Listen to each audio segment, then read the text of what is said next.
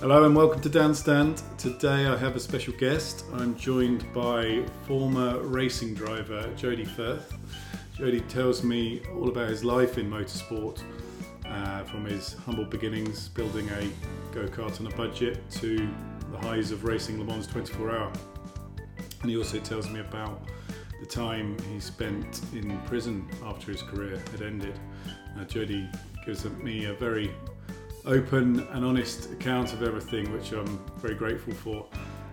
It was quite a long record, so I didn't really want to cut out large sections, so I've decided to make it a two-parter. So this is part one, and I hope you enjoy it.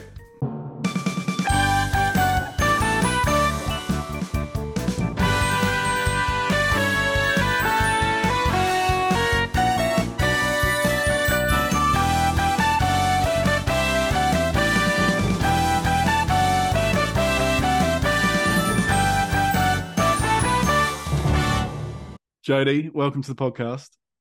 Thank you. Thanks very much for coming on. Now, I know you're a team manager of a race team, but I've always known you as Jody Firth, racing driver. And I think it's something that most people that aren't in it wouldn't have the kind of faintest idea of how to become a racing driver. So I'm interested to kind of firstly hear how you first got into it. Was it your kind of initial passion? I know you're into other sports like football, but how did you first kind of become a racing driver, really, from the beginnings? Yeah. Okay. All right. So it started from a really early age, to be honest. My dad used to go club racing, not on any particular professional level.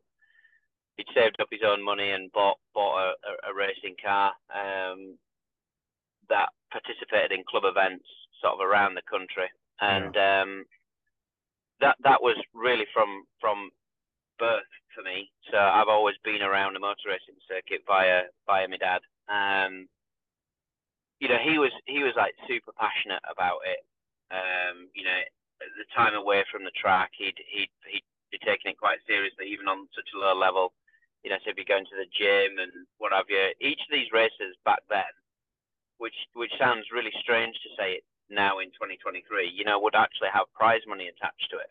Yeah. I'm lucky enough as a driver and now as a team manager, to participate in some of the biggest races around the world that still now don't have prize money. So, the particular championships that he used to do, maybe had like £150 as a prize money. But yeah, I remember he bought my first wardrobe in my bedroom with that money. Yeah. So for however many years I then had that wardrobe, it was always a little reminder about the way my dad went about it and was passionate about it, and that's when my love for it grew. Right. I then didn't really start racing by the form of indoor go-karts, that you would and your mates would go on a Saturday and have a blast round, until I was about 11 or 12, I think. Right.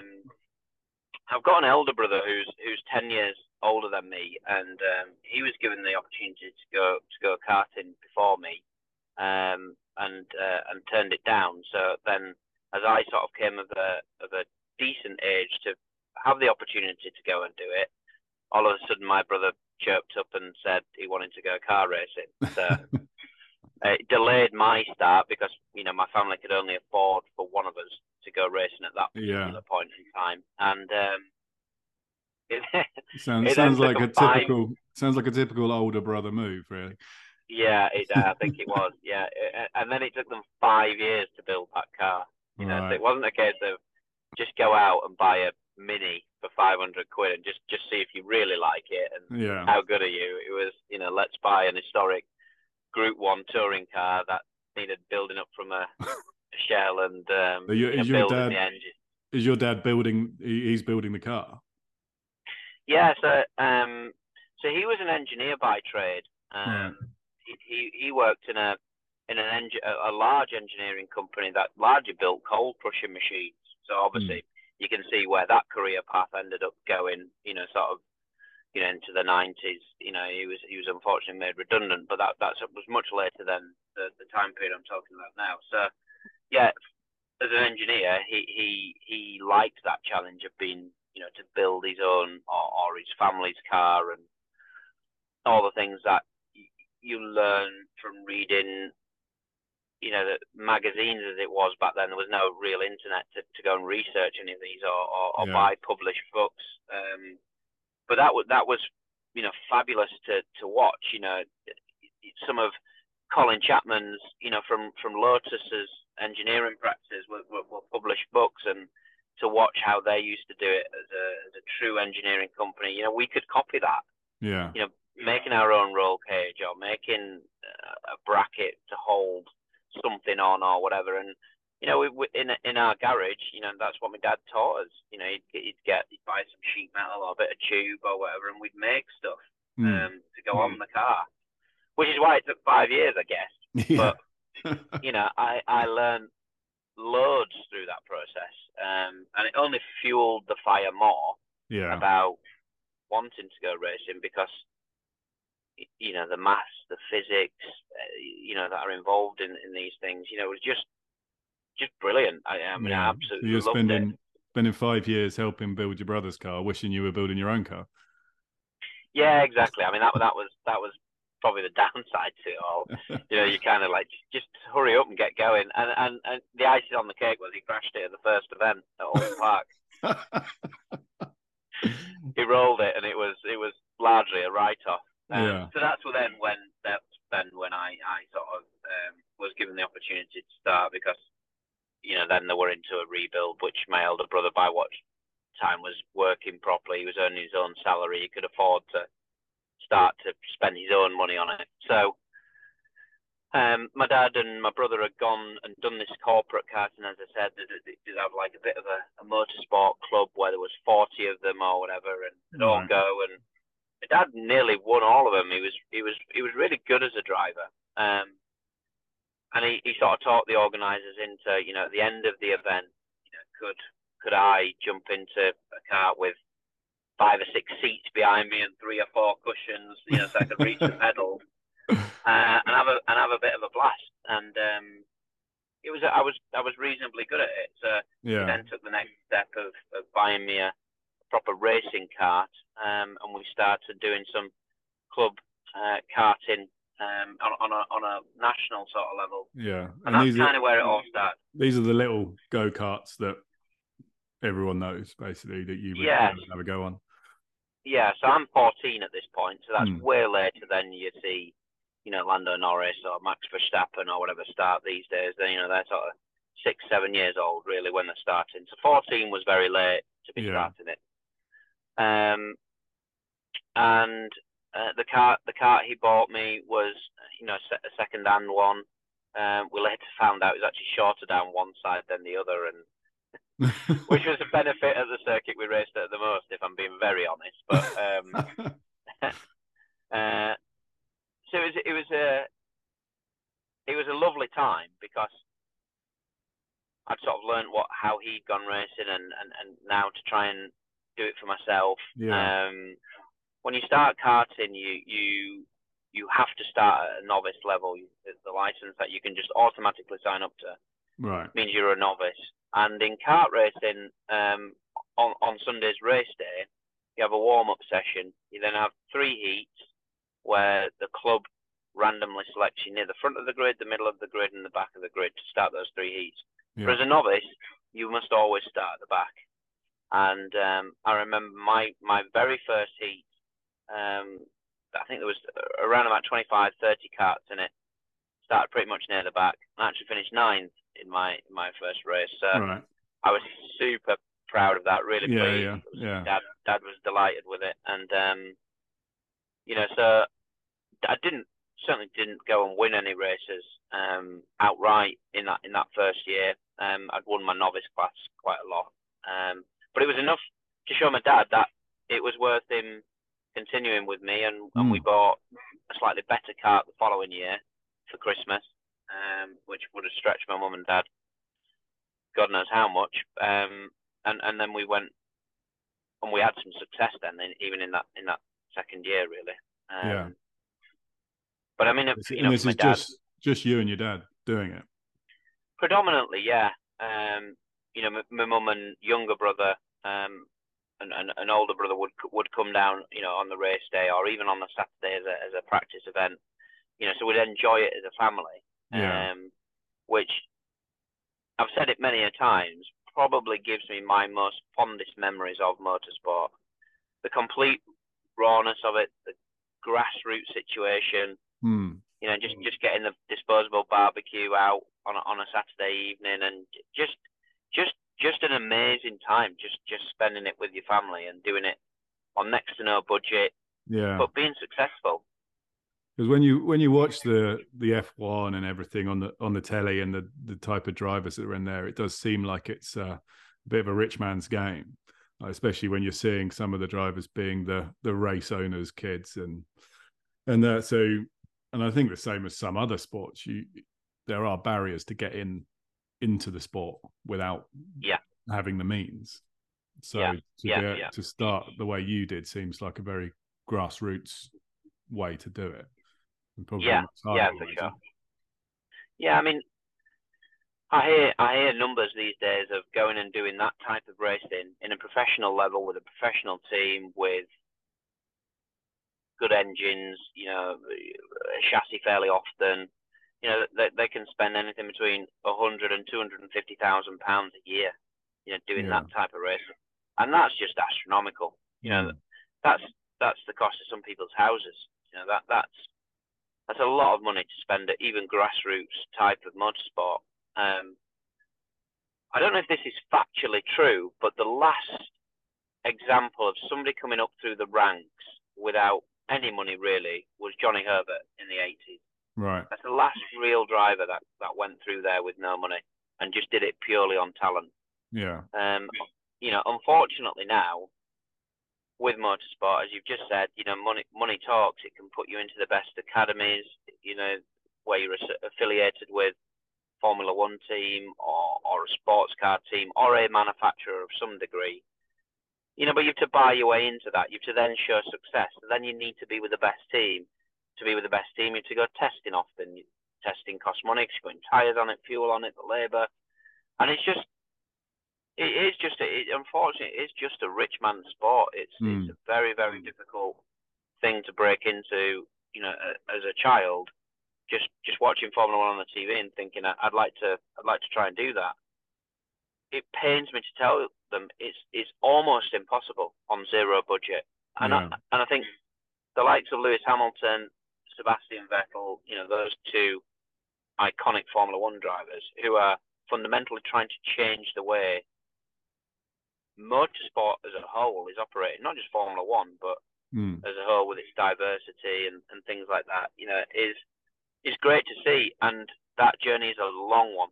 It's got to filter down all the way through, and it takes a long time to do that. I've seen changes in motorsport that us as privateer teams or whatever takes 10 years maybe to reach us, and it's a shame that the sport needs a fundamental shake-up. When you were karting, are you just doing it to try and win prize money? Are you trying to get headhunted or scouted as such to get the next step? Yeah, so certainly no prize money was available to the type of racing I was doing. I think it was more the latter. I think I was hoping somebody somewhere may see and may think, okay, well, he looks good. Let's take him on board. And in a way that kind of happened a little bit for me, but in terms of more a sponsor, somebody saw that, decided to try and help me financially, to go off and do racing car championships now. So leaving karting behind, and they would pay for that to happen. So that journey then starts now in 2003. So I'm now 22. Right. So again, very late. I've spent a lot of years karting, trying to prove myself. And that scenario happened in 2003. So that was a very high level championship as it went at the point, called Formula Renault, which was a 2-litre engine, single-seater car, on slick tyres.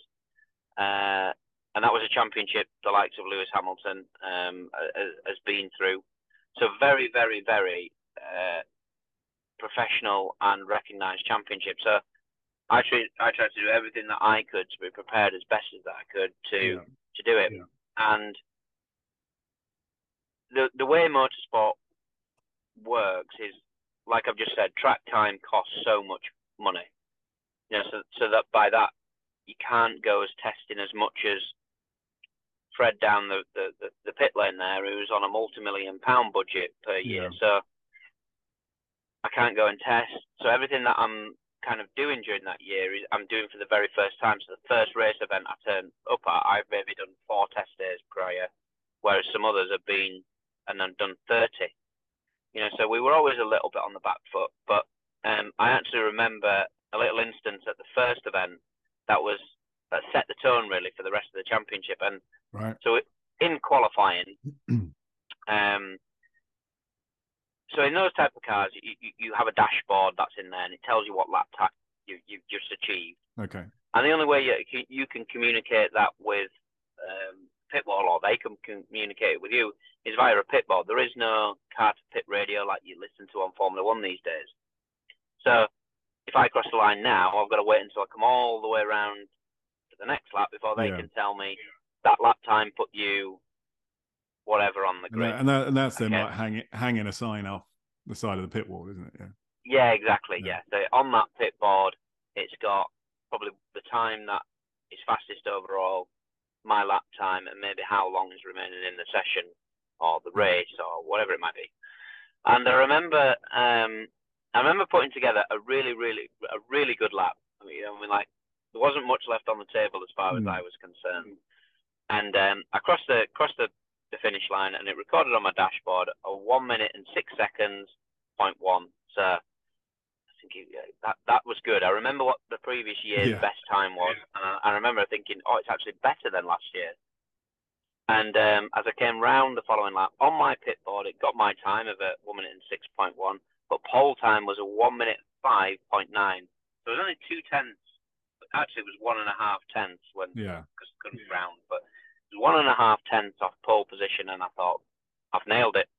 I must be on the front row, or if worse, I'm on the second row. Yeah. And then I didn't better the time in qualifying. I got close to it, but I didn't better it. So that was my time that stood.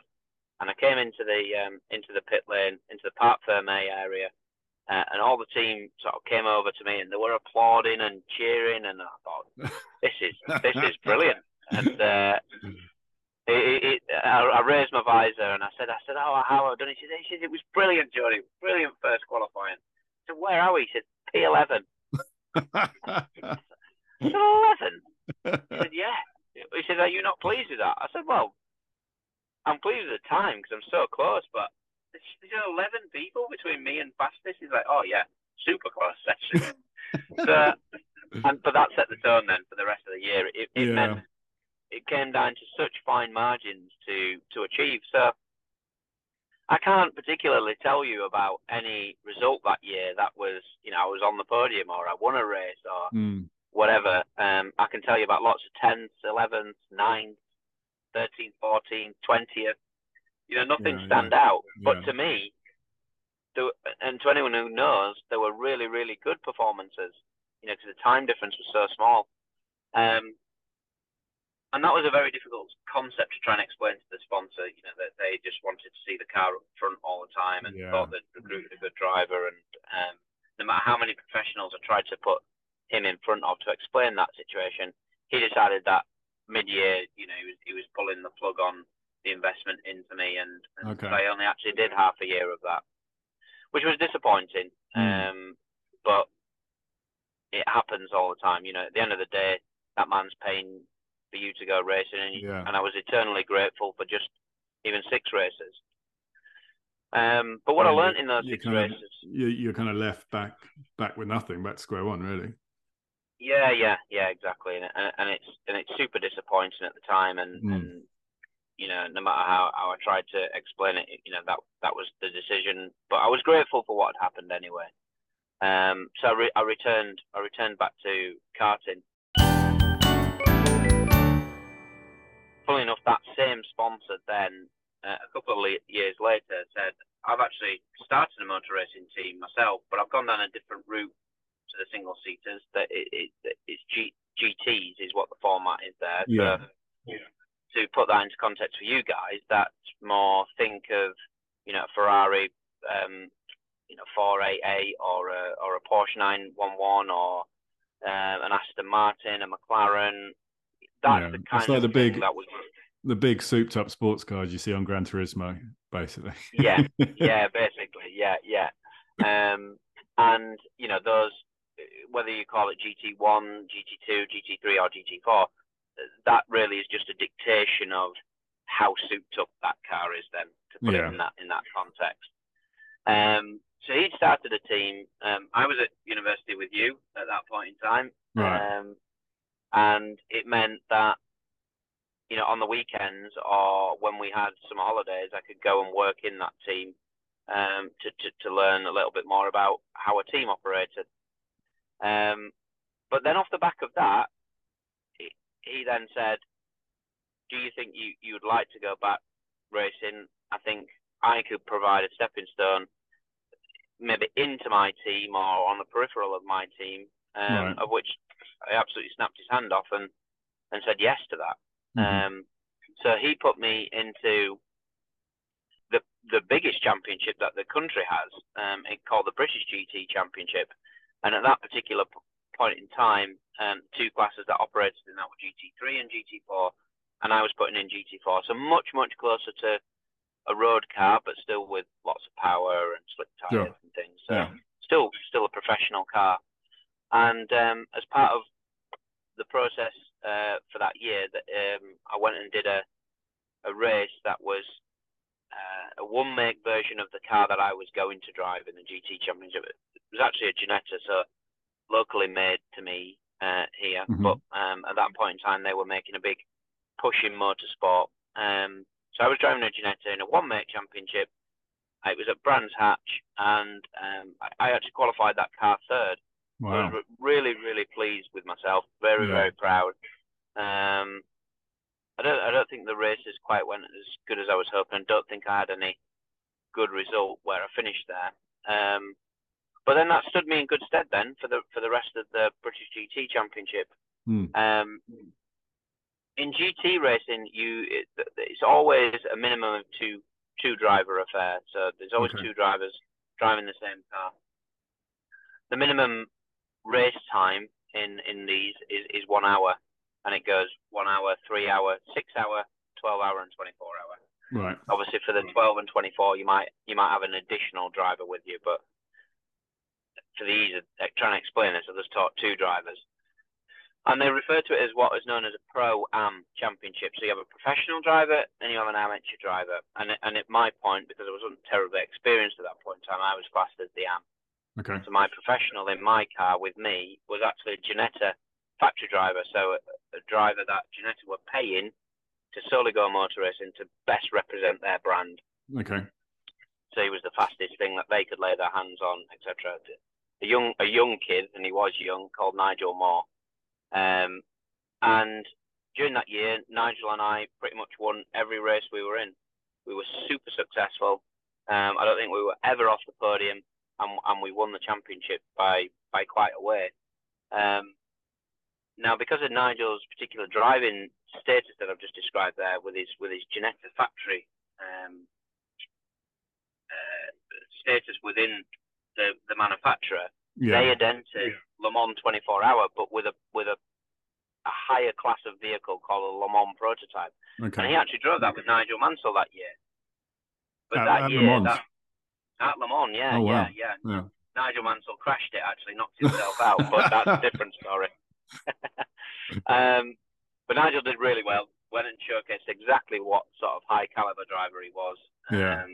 But that particular event clashed with one of our British GT races, so I actually did that race on my own. The championship allowed me to do it on my own. So I actually held the championship winner's status on my own, despite Nigel had obviously been my partner throughout the year. Okay. The way the point system worked, it meant I actually won that championship on my own. Yeah, amazing. Yeah, which was really, really good. And then that opened more doors then to go off and do more things. So the team that I was just telling you about, the team owner, he then said, right, okay, I'd like you to step up into our GT3 class for the following year. Again, it was a Ginetta car, but it was a new car that Ginetta had just launched. And they had done their own development on it, but I don't think they'd been able to throw vast budgets at it and spend a lot of time perfecting that car. So when we actually received the car, there was quite a lot of problems with it. Some reliability, but some out and outright performance. And as part of that process, I was given the opportunity to be almost like the lead development driver within our team, trying to develop some of the things on the car, which was super interesting. Yeah. Brilliant. Everything that my dad had taught me, right at the beginning about engineering and then obviously going off and studying that at an academic level and being in the garage, making those brackets. And, so are most racing drivers involved or able to do that side of things, or was that quite unique for you? Yeah, that's quite unique, I think. Generally, when you're looking to develop a car, you want a driver that can drive it as fast as he can because he's pushing it to the limits. It finds out all its weak points, finds out how truly fast that car is. But that racing driver is generally someone who's got a lot of confidence, very little scare factor, can really hag it all out, but then not normally a great deal of brain. Any racing driver won't mind me saying that. I can assure you that. And so not all of them truly understand the vehicle dynamics of how to improve a car or how to report back to their engineer about how it feels, and therefore, can you make this change and it might go faster? Right. Not everybody. The vast majority of them can do that, but not everybody can do that. Mm-hmm. But then talk about how to develop the car and introduce a new component or something like that. That's an even smaller selection of drivers, I would have said. I'm not saying I was the fastest driver ever, and that is not what I'm saying. But one of my skill sets was knowing how to set up or knowing what to ask for in order to make the car faster. Sure. And what just some of that background actually came from actually a little series of books that my dad bought me when I was really, really young. And they were written by an American guy called Carroll Smith. And the book series was called the To Win series. So I think there was Tune to Win, Build to Win, and Drive to Win. And there weren't, there were a few hundred pages long. But as a young teenager, he's got me reading these books, and I just thought I don't understand why he's asking. I'm interested in the Drive to Win one. Yeah, that sounded like that was a good book, but the Build to Win and Tune to Win, but I did. I read them all. And I was super interested in them, super fascinated by them. It talks about all the vehicle dynamics, put a lot of numbers behind stuff and whatever. And I think they gave me a really good grounding to understand when we were going karting at a grassroots level. Yeah. And we would look at tyres and see how they'd marked up about, had they got enough grip? Were they at the right pressure? Were they at the right temperature? Yeah, it was just fascinating to me, and just all the things that probably bore the hell out of people absolutely fueled my fire. I thought that it was fabulous. But he then made me read a fourth book after that, and it was called Nuts, Bolts, and Fasteners. Sounds boring. Sounds amazing. As hell. Yeah. But again, just further enhanced my sort of engineering knowledge. It talks about what nut to use in what application, and how it spread the load right, or this bolt with this amount of plain shank on it was the best bolt to use because it wasn't in shear, and it's absolutely boring. But honestly, there's a fetish channel for that type of thing somewhere. Yeah, I think, yeah. I'll search it after this podcast. I think. But just even little small things like he got me in the garage to like polish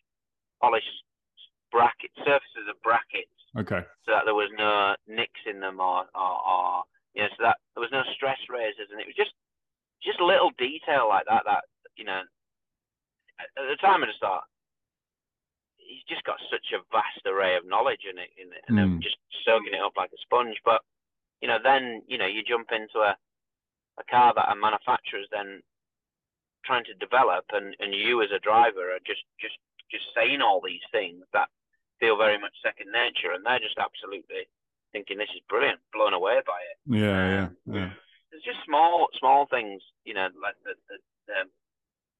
the dive planes. Well, we call them dive planes, but they're like a little aerodynamic device that sort of is fitted to the front of the car, very similar to a front wing that you will see on a Formula One car, but smaller, attached to the car. And that's there to basically deflect up and over the car, which is pushing then the car into the ground, creating more grip. Ultimately, you can go faster. But we'd figured out like that they were too flimsy and under extreme load. They were deflecting, and so we strengthened them, and all of a sudden we went faster. But now we need more grip at the rear because the front's got too much. We'd just be getting lap time, and it'd be brilliant. It'd be a really good development drive. Right.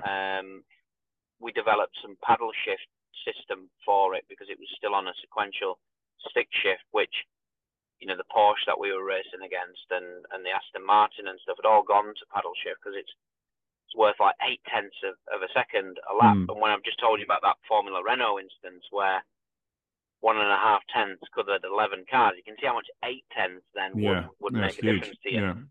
Yeah. So we developed all that ourselves. So when we eventually got to race that car, it was really, really good, really fast, but still fragile, and remember leading races at Nürburgring when the power steering failed, leading a race at Silverstone when the brakes actually failed, Right.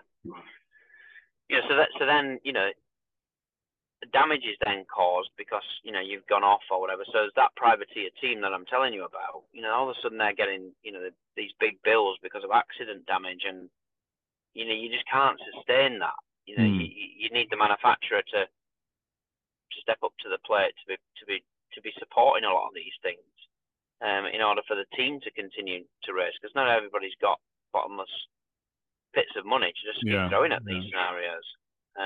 I guess those learnings you had from your dad at an early age were basically teaching you how to make a car fast on a budget. Yeah. In a very basic sense, and you were able to apply that at team level. Yeah, absolutely. And those challenges, I just loved. That I enjoyed that more so than actually just getting into a car that was really sorted and winning races. That enjoyment out of a collective of people taking a product, making it fundamentally better, and achieving with it was brilliant. It's a bit like Lando Norris. At the moment, they've worked so hard on that car that they've just reaped benefits at Silverstone. That will have been through driver input.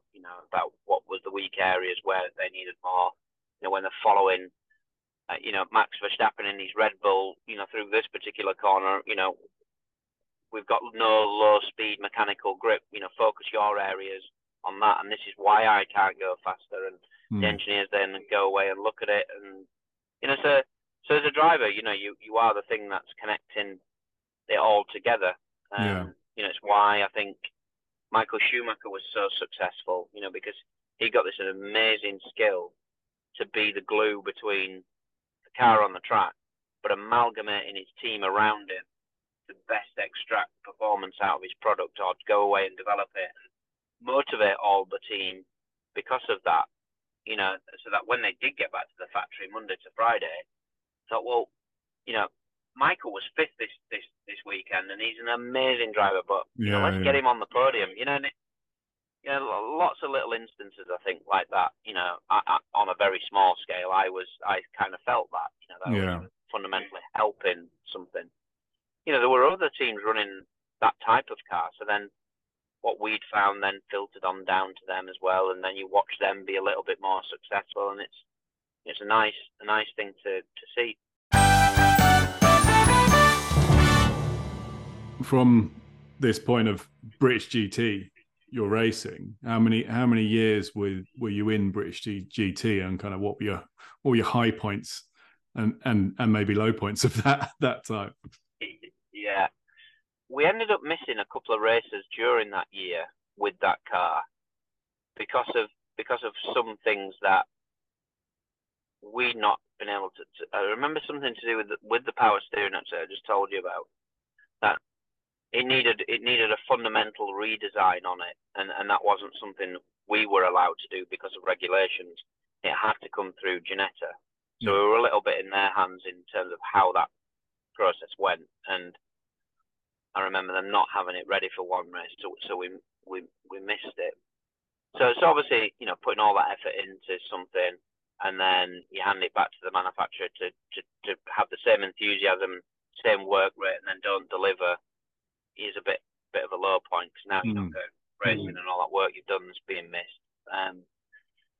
So you get little low points like that. But to answer your question about, I'm trying to think now what. I've done numerous years of British GT, but sort of in a little bit of fits and starts. Sure. I seem to recall at the end of that year, we decided that there was just too much money that needed to be spent really with that car to make it truly competitive against the much bigger manufacturers. So I think we shelved that, and we moved into sports cars, which is then where the more successful part of my career then began. Okay. So having moved from GTs, the team owner decided he was going to go and do some sports car stuff. Mm-hmm. So sports car, if you've watched Le Mans recently, is the cars at the very front of the grid. They're the sometimes closed cockpit, sometimes open cockpit, but the wheels are encased and it has big rear wing at the back. Yeah. That's a true sports car, Le Mans prototype car. So this was a smaller scale with a 2-litre engine in it, very, very fast, because it didn't weigh hardly anything, 500 kilos, you know, with near enough 300 horsepower. You know, that's nearly 600 brake horsepower per ton. That's a lot. Yeah.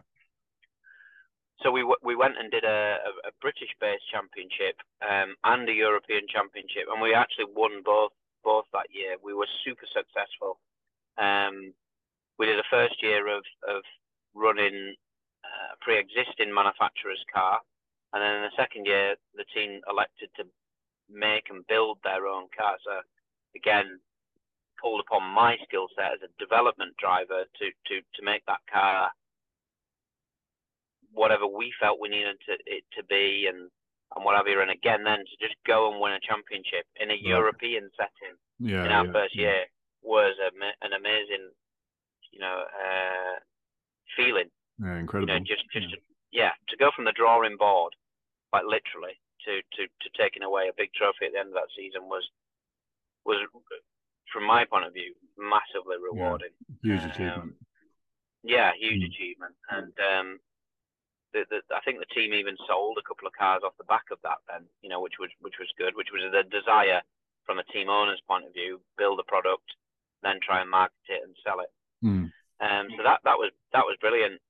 But then for me as a driver, that then pointed in the direction of I needed to step up even further to try and, you know, potentially achieve whatever I could achieve. So from going from those smaller sports cars, I then had an opportunity to step into the Le Mans cars. Okay. So the Le Mans cars have a few different championships based around them, as well as the jewel in the crown of the Le Mans 24 hours. So I actually did a couple of those championships. I did a much smaller level. When I'm saying small level, it was kind of like the third tier of Le Mans based racing, but which is extremely high level anyway. And we did 3 races during that year, because it was sort of dovetailed in the back of that European season, and we won 2 out of those 3 races, which was brilliant. And is this endurance racing like Le Mans? Yes, that was a 6 hours. And the very first race that I did was at a track called Portimao, which at the time was a brand new track in Portugal. But that actually it incorporated some night driving, and that was the very first time that I've ever done any night driving. So that was very daunting for me, really, really daunting. I remember asking, so I kind of got like a little bit of a mentor driver then at that point to try and help me on that next journey. A chap called Warren Hughes, and he was brilliant. We became extremely close friends over the time we ended up working together. So which helped all that process as well. Right. But I remember just asking loads of questions. I remember saying, at night time, is it dark or is is the circuit lighting sufficient? And he was like, it's a bit of both. In some areas it's very dark, some areas it's well lit. But you'll be fine. It's okay. Well, I remember similar to you asking. I remember being in a car with you once, long time ago, and asking you about racing single seaters, and I said, because you don't have windscreen wipers, and I said, nah. And it was pouring. We were on the motorway, and it was pouring rain. And I said, you don't have windscreen wipers. How do you see what you do? And you said, oh, well, it's a bit like this. You turned off the windscreen wipers, and we're hurtling along the motorway, and it's like you can't see a bloody thing. Yeah. So how'd you drive? And they're like, yeah, can you put them back on, please? That's quite scary. But you're driving around fast corners like that. So exactly. You then doing that in the dark with the endurance. Yeah, I mean, it's fortunate that it didn't rain during that event, but nighttime in the rain is even worse. I'll come on to that in a second. But I remember being in the stint in the nighttime, and we'd not had much practice time, to be honest, before this event. So not learned all the quirkinesses of the car in its entirety at that point in time. But as the race goes on, as every car's driving around the track, you are consuming rubber. That rubber that you grip into the track with, gets rolled up and then eventually comes off the tyre, what we call as marbles, and it always ends up at the edge of the track, off the racing line. And over a 6-hour race, obviously that can build up to be quite a bit. Now, because of, like I said, the car I was particularly driving was like third tier speed, if you like, of the Le Mans prototypes. I've then got slower cars than me in the form of GT cars. So that's a mixed class race. So there's 60 odd cars in it.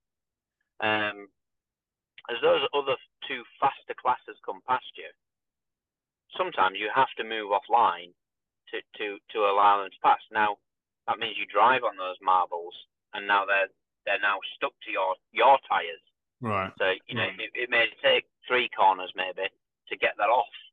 Okay. But what it does do is it gives you a funny sensation through the steering wheel, to the point actually where I thought I'd got a puncture.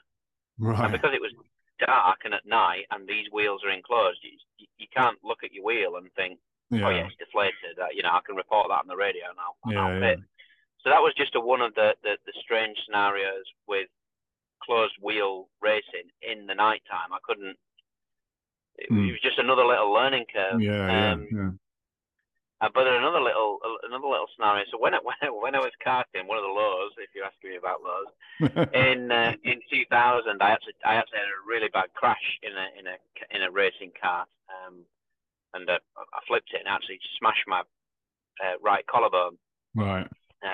Which I had to have operated on, and I had to have a plate in there and some screws to hold it all together. Yeah. And I've still got that in to this present day. But what it gave me is a bit of complication because the screws are on the top part of it. It's right where a seatbelt wants to go. So, when that's rubbing, it's quite sore. Now, during the 2000s, as a mandatory piece of equipment that drivers needed to wear was what's known as a head and neck support, or HANS for short. And it was brought in because of a driver in NASCAR called Dale Earnhardt had quite a bad accident, and his seatbelt didn't do its full job. But obviously his head went forward and he died because of it. Yeah. So they brought in this mandatory piece of equipment that you wear under the seatbelt, and it clips to your helmet, and it gives you like 2 inches worth of travel. So in the event of an accident, these tethers, basically stop your head from travelling too far forward and protect your neck from breaking. Yeah. But in my particular instance, it wasn't enough padding basically to protect my collarbones. I used to run 2 pieces of foam, and in this race that I'm telling you about in Portimao, because it's now raised quite high, the seatbelt adjustment becomes less. So when the guys had put me into the car in the pit stop and strapped me in, they didn't strap me in tight enough, and this left seatbelt kept coming off. And it gave me so much back pain during the 2-hour stint that I was expected to drive. Yeah. To the point where I had to be lifted into the hire car at the end of the race.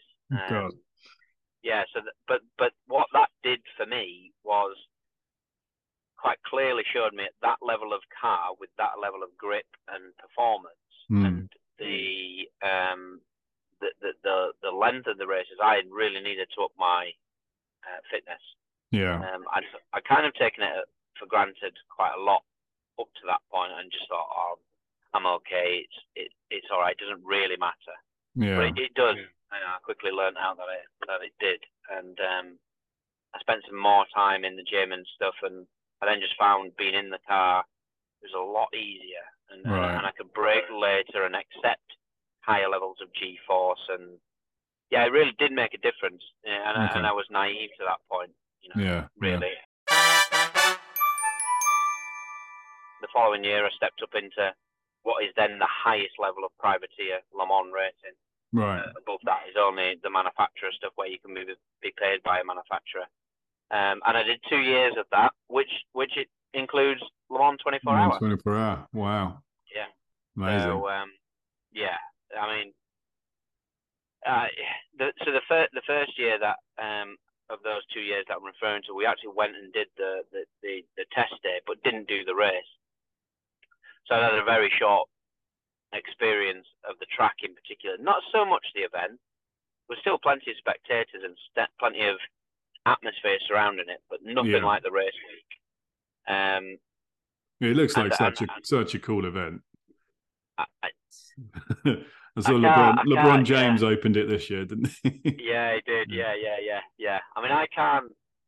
It's really difficult for me to put into words for you as to how good that is. I mean, it's a bit like going, playing football for a Sunday League team, but just being given the chance to play in the Champions League final. It's as much as the way I could, the pinnacle of the sport. Yeah. And you've been given a chance to get into it. But although yes, I was successful going through the ranks, that was not wholeheartedly people just buying me. Yeah. To use the football analogy. And therefore I'm in that race because I'm the most talented top 120 drivers in the world. I'm not there because of that. I'm there because of different set of opportunities that came about. So yeah, you in a way you're almost buying that opportunity. That's why I use that analogy of just going, you buy a place in a Champions League final team. Yeah. I mean, you've gone from just racing all sorts of kind of unknown races to just probably feeling like you're a celebrity driver rubbing shoulders with the stars all of a sudden. Yeah. But it's exactly how it feels. There's certain events during the Le Mans week where you go, the cars are taken down into Le Mans town centre itself, where the organisers have set up the actual scrutineering process, which is actually quite a lengthy one.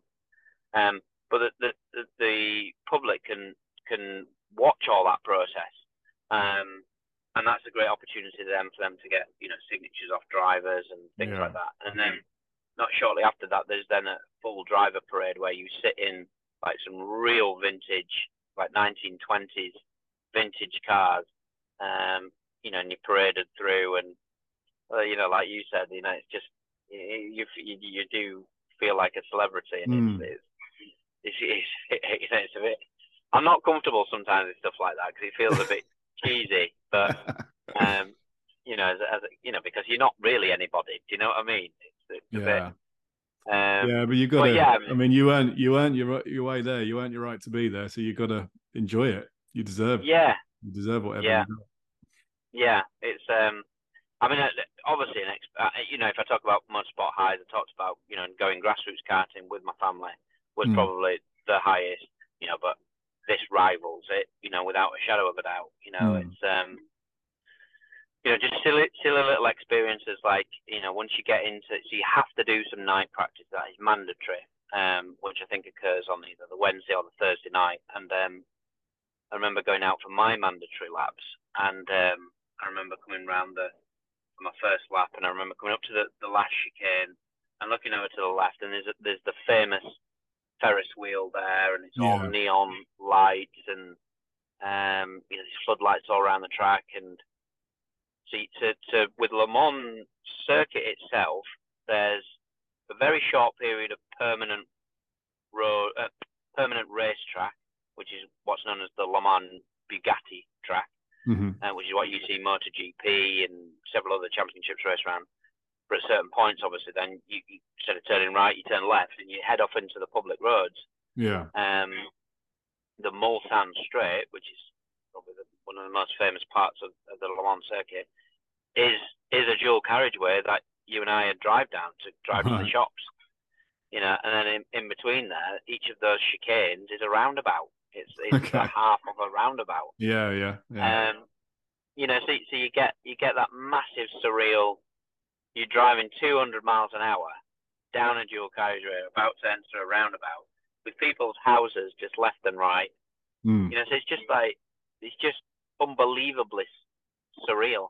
Yeah, incredible. But one of the other key parts of it was there's a corner called Arnage, which is the far side of the circuit.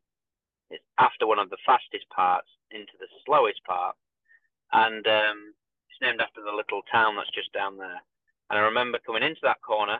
I remember turning through it and accelerating out of it, and a massive floodlight in the background, and it was shining into my mirrors, and it was a bit sort of dazzling. And I remember just thinking, God, like all these quirky little parts now that you've just got to deal with. But then an absolutely overwhelming smell of barbecues. and I just remember thinking, this is cool. This is so cool. Yeah, took a pit stop because you're hungry. Yeah, I could have done because it smelled great. I don't know what they were cooking, but it smelled great. And during that year, another little. This is a little fact for you, this Dan. Right. So during that year, in the privateer class, the LMP2 class, I was the only driver that year to clock over 200 miles an hour in my class. Really? Oh wow. 200.2 miles an hour, and I can tell you exactly when it happened. Okay. So we came off the permanent track out onto the Mulsanne Straight, and it's through a corner called Tête Rouge, very fast, fourth gear, 130 miles an hour. You round that, and then you head out onto the Mulsanne Straight. And as I came through there, I could see just in the distance was a Corvette, which was a GT car, loud as hell. Yeah. You can hear it over your own engine noise. It's a big, growling American engine. I remember slipstreaming up to the back of him because in a straight line we were faster anyway, and I slipstreamed right up to the back of him. But just as I started getting close to him, I was maybe a car length or so away from him.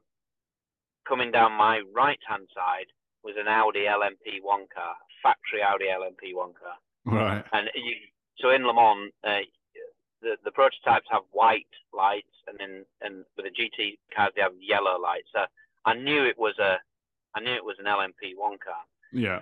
And it couldn't time. It wasn't because I timed it any better. It just circumstances came where. Yeah. Literally, as I was about to pull out of the Corvette's slipstream, the Audi came past me 10 miles an hour, 50 miles an hour faster than me anyway. So I could literally pull out from behind the Corvette and immediately go behind the Audi. So I got like a double slipstream scenario. Yeah. And as we reached the end of the straight, it's pitch black. As we reached the end of the straight, obviously on our dashboard we have different coloured LEDs for the revs to let us know when we're supposed to change gear. So I was already in sixth gear, And I remember all the lights flashing like hell, basically saying, "You're on the max revs here. Yeah. If you've got a seventh gear, change to it, would you please?" Which obviously I didn't. And I remember thinking, bloody hell, that must have been fast. Yeah. Because I've never got into that scenario on any of the other laps. So once I'd finished my stint and I got out, that every hour they publish the results, which has got like a PDF booklet with all the various sector times and stuff like that. And I remember going on and looking at the top speed, and I remember seeing it then. I knew it was quite clearly that point. But, brilliant. At least you didn't crash at the end. No. To just conclude how Le Mans went then. I don't recall us qualifying particularly well, but that's not the important thing at Le Mans. It's about getting into the race and then just doing it as trouble-free as you can. We were using 3 drivers, so it was myself, Warren Hughes, that I referred to earlier on as my little mentor, but we also had a driver called Brendan Hartley with us, who you may know from Formula One. Right. He's now become World Endurance Championship with Porsche. He drives with Toyota now. Okay. Really, really top class driver. He was picked up by the Red Bull program. So when I had the opportunity to drive with him there, it got my ears pricked, because at the time he was a real up and coming star, and he'd been part of that program for a while. So as a trio, we were really solid. Warren started the race. So at Le Mans, at that particular time, the holy grail was to try and achieve 14 laps on a tank of fuel, not 13 laps. Because by doing that extra laps with the fuel, it changed your race strategy over the 24 hours. Okay. And you could fundamentally do less stops, which saves you a heck of a lot of time. So it was all about fuel saving for us as drivers, but also trying to maintain lap time, etc. So I think a full tank of fuel at that point in time was around about 40 minutes, 45 minutes, something in the region of that. Yeah. And I remember during that first hour, Warren started. He did a great job. We picked up a few places. We were certainly well within the top 10, if not the top 6 even at that point in time. And we were obviously communicating with him via radio. And 20 minutes into it, we just stopped hearing from him altogether. We were trying to communicate with him, didn't get anything back from him. So we obviously checked the equipment back at the truck, because it operates like a repeater system and an aerial. Yeah. Now, because the track's so big, there are certain areas around the track where you get complete radio silence, just a dead zone. Okay. But no matter where we tried, we couldn't get hold of him. Anyway, when he pitted for his first stop, obviously that's the first point that the crew's got chance to speak to him.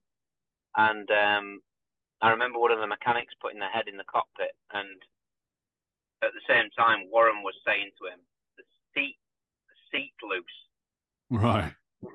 And when he investigated it, where the wire for the radio was, where the shell of the seat meets it, it cut through the radio wire. Oh, wow.